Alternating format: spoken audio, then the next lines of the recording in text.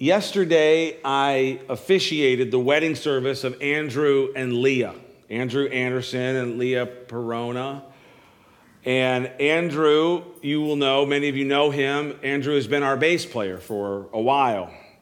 And we officiated the service, the ceremony, and it was a beautiful service there out at Sterling Stables. I guess this stable wedding thing is the hip thing, the way to go nowadays. And so anyways, we did it. We were hip.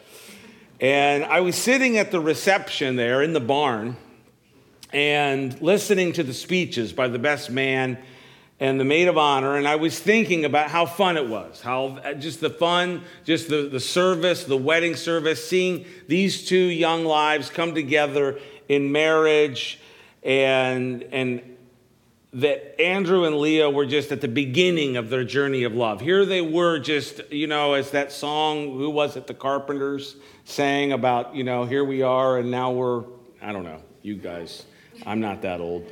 Anyway, we've only just begun. Yeah, that was them yesterday. Thank you, Kevin. I knew Kevin would come through for me. He loves that classic music. Anyways, we've only just begun, and that was Andrew and Leah yesterday. And as I sat there in the reception and Mary Jo by my side, I was thinking and reflecting about the fact that this is our 25th year of marriage, and we will celebrate our anniversary in December, on December 18th, number 25. But I've just kind of decided to celebrate all year round, so this whole year. So if you just get tired of me bringing it up, I'm just celebrating for, 25 years. I mean, it's a lot. So, and I thought about how much Mary Jo and I love each other and how we've learned to love each other over these 25 years. And I'm sure there's another couple that would chime in and say how much they know about loving each other. And they would say to Mary Jo and I, will wait till your 50th, right? In Orlando, I was blessed to do a wedding vow renewal ceremony and party for this dear couple in our church. And it was their 60th anniversary. And it was just a sweet, sweet time.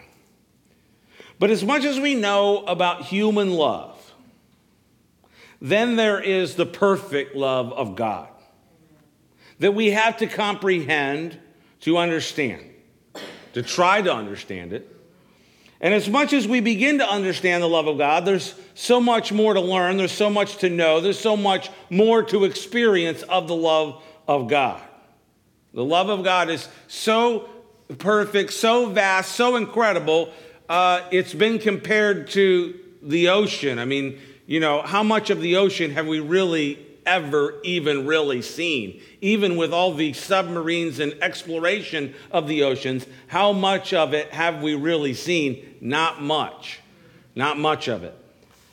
And it's a little bit like the love of God. There's so much more to know. There's so much more to learn. There's so much more to experience. Tonight, I want to demonstrate the love of God that he has for us in a little bit of more of an unusual way. I want to show you the love of God for us by virtue of the great lengths that he went to demonstrate and deliver that love to us. I want to take you back to the trial of Jesus before Pontius Pilate. Can we go back there? We're going back 2,000 years. And I want to take you back to Luke chapter 23. We're going to look at verses 1 through 5. And Jesus was put on trial before Pilate. And so let's read that text tonight. Luke 23, verse 1. It says this: Then the whole multitude of them arose and led him to Pilate. And they began to accuse him, saying, We found this fellow perverting the nation and forbidding to pay taxes to Caesar, saying that he himself is a Christ, a king. Then Pilate asked him, saying, Are you the king of the Jews? And he answered him and said, It is as you say. So Pilate said to the chief priests in the crowd, I find no fault in this man. But they were there the more fierce, saying, He stirs up the people, teaching throughout all Judea, beginning from Galilee to this place. So we have these verses that we've read. This is the context of Jesus standing before Pilate. And here Jesus has been arrested. He's been taken into custody. And now he stands before Pilate. Can you imagine? I mean, let's think back for a second. Here, Jesus is the Son of God. He's taken on flesh. He was born in Bethlehem of Judea on that day. We celebrate Christmas and all the rest of it. That humble way that he came, there he was placed in the manger. And here he is all these years later. He's had the ministry. The disciples have gathered around, and now he's gone to Jerusalem, and he's allowed himself to be taken into custody. He's allowed himself to be arrested and taken into custody, and now he's standing trial before Pilate. And he was questioned. Who was Pilate? Pilate was the Roman governor of Judea. And so here is the Roman governor, Pilate, asking on perhaps for Caesar, "Are you the king of the Jews?" This, of course, was one of the charges. He says he's a king. He's the king of the Jews. And so Pilate asks him, "Are you king of the Jews?" And Jesus says, "It is as you say." It is as you say. And it's really kind of, he just kind of acknowledged. It wasn't like he was making a major point of it. It wasn't like he's making a defense. He's not making a case for it. He just said, "It is as you say." There's a parallel scripture. In the synoptic gospels, you have Matthew, Mark, and Luke that are called the synoptic gospels. And they're called the synoptic gospels because there are a lot of similarities between those three gospels. And then you have John, which is kind of its own thing. It's kind of, John wrote that in kind of a very different way.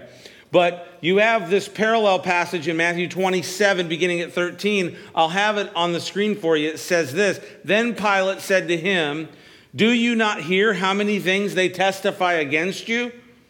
But he answered him not a word, so that the governor marveled greatly." So he had asked him, "Hey, are you the king of the Jews?" "Yeah, it is as you say." But the accusations came, those that were there, those that had come as a part to bring accusation, to bring witnesses, to bring this case against Jesus. And the feeling of Jesus before Pilate was this: Pilate really trying to get something out of him, trying to, get a response out of him. Don't you hear how many things? Don't you hear the charges that you have been brought here under? Don't you hear the accusations against you? They testify against you. But he answered him, verse 14, "But he answered him not one word, so that the governor marveled greatly." He answered him nothing. He was silent.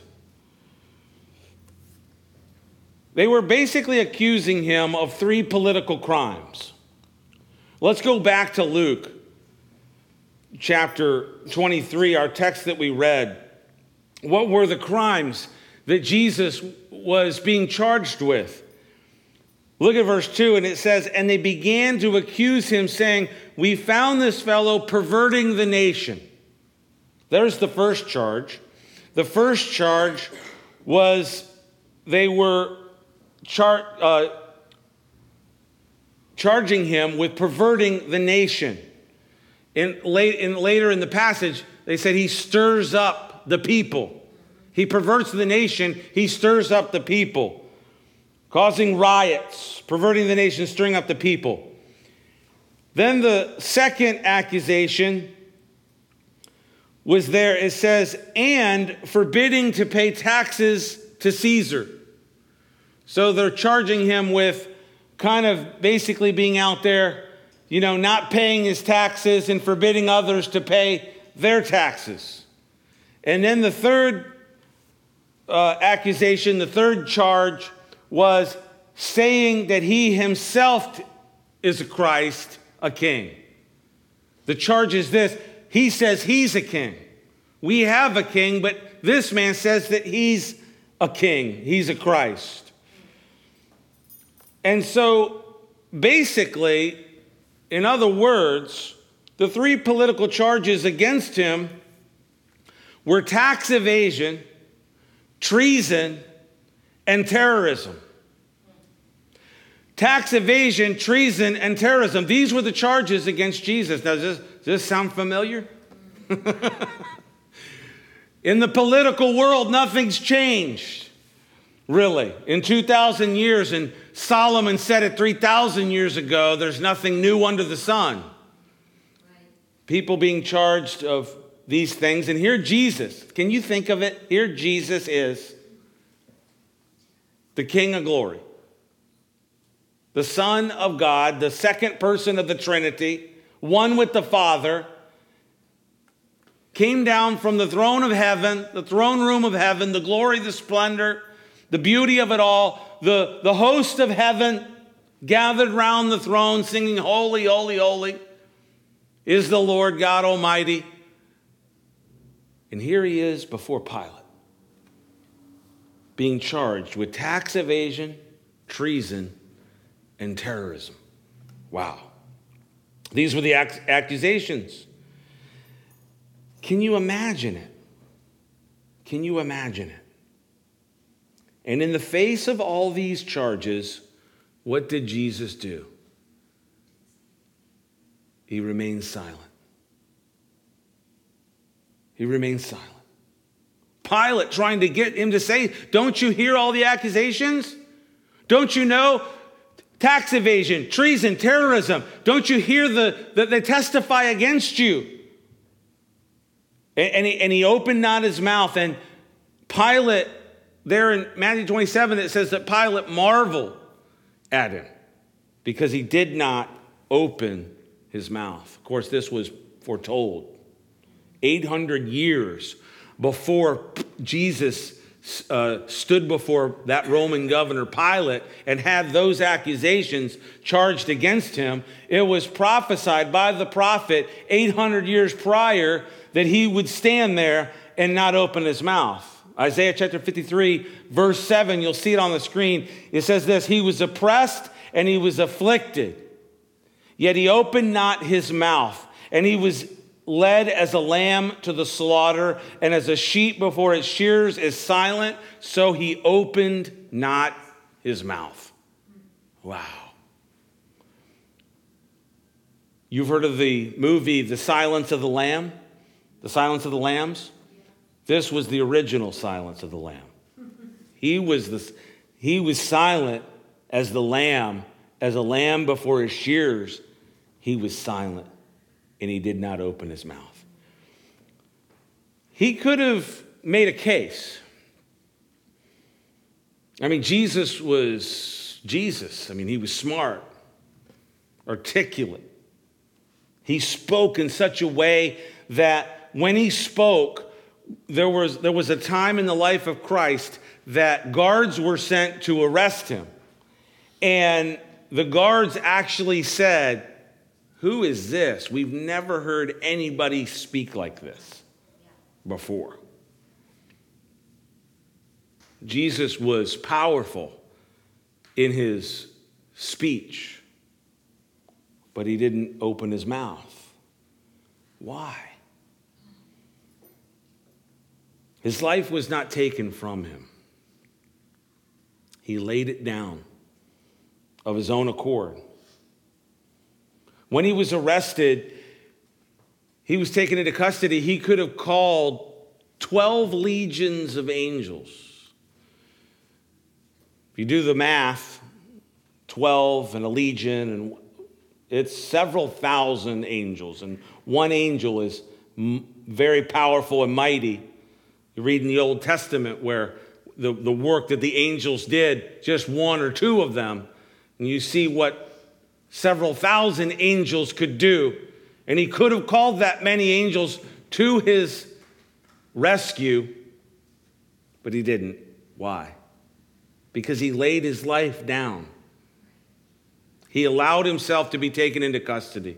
He allowed himself to stand trial. He allowed himself to stand there and hear the accusations, the charges. Terrorism? tax evasion, treason. Jesus talked about it before. He told them that he was going to lay his life down.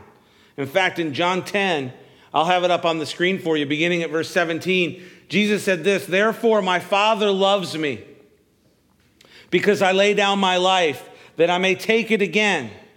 No one takes it from me, but I lay it down of myself. And I have power to lay it down, and I have power to take it again. This command I have received from my Father." Yes. And so here is Jesus standing before Pilate, listening to the charges, silent before them. He's going to be sent to Herod. He's going to come back to Pilate. Pilate's going to have him scourged.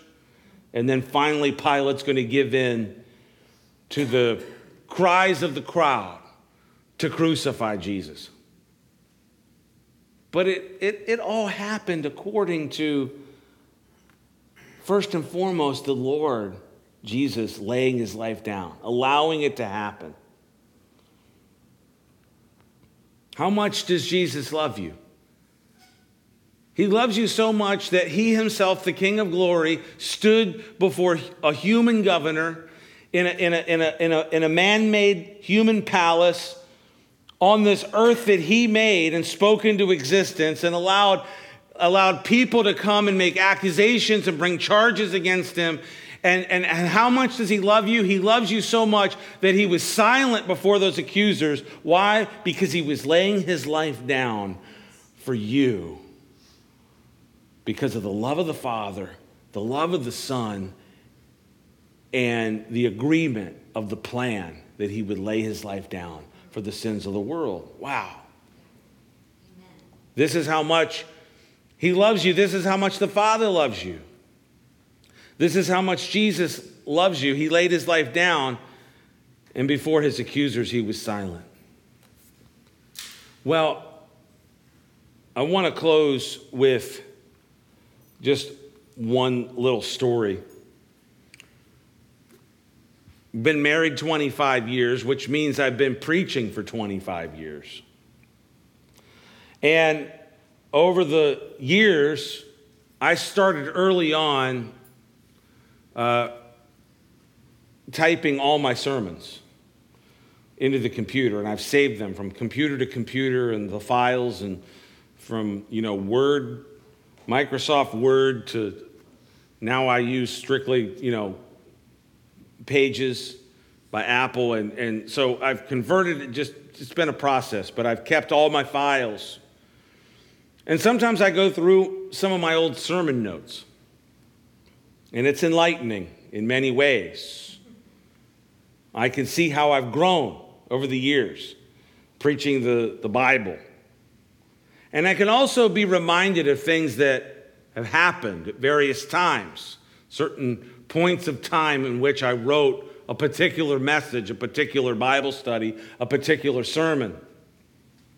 In that way, I've never been a journaler. I've never been, people have journals and stuff. Anybody have a journal, keep a journal or whatever. I've never been much of a journaler, but I do write sermons a lot, and a lot of my own personal experience and things and stories go into those messages. So in that sense, a lot of those messages are kind of like my own journals of what has happened. And I came across this story that I wrote down in a message from when Trey was 2.5 years old. And I'll just read it to you as if it was 17 years ago. This week, while I was studying and reading my Bible, Trey came in the room, and I could tell he wanted my attention. He grabbed my Bible and he said, "I will read your Bible, Daddy." So he grabbed the Bible and he sat down and he opened it up on his lap. And he looked up at me and he said, "What does the Bible say?" And I looked down at him and I said, "Trey, the Bible says a lot of things.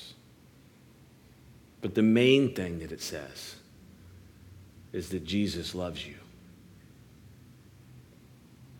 Jesus loves you." Jesus loves you. How much does he love you?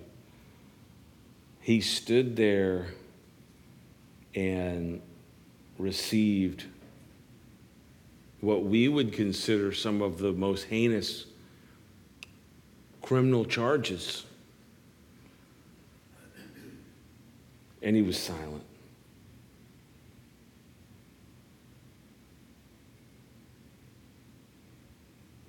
Jesus loves you so much, you see it all the way through the Word. From the beginning to the end, from cover to cover, in every book, all 66 books. You see it here when he was on trial. You see it at the sentencing. You see it on the cross. You see it in the resurrection. You see it after the resurrection when Jesus reinstates Peter from having denied him 3 times. You see it in our passage in his silence. Why? Because he laid his life down of his own accord. It was not taken from him. He laid it down for you. It was a command from the Father that he carried out because of the love of God. And I want to just leave us with that tonight, that thought of the agape of God, that he loves you that much. And I want to encourage you to think about that. As you go through your days, as you go through your moments, sometimes you might stop and wonder, does Jesus still love me? Am I still loved? I think Mary Jo told the ladies, read from the Word, you are the beloved. You are the beloved.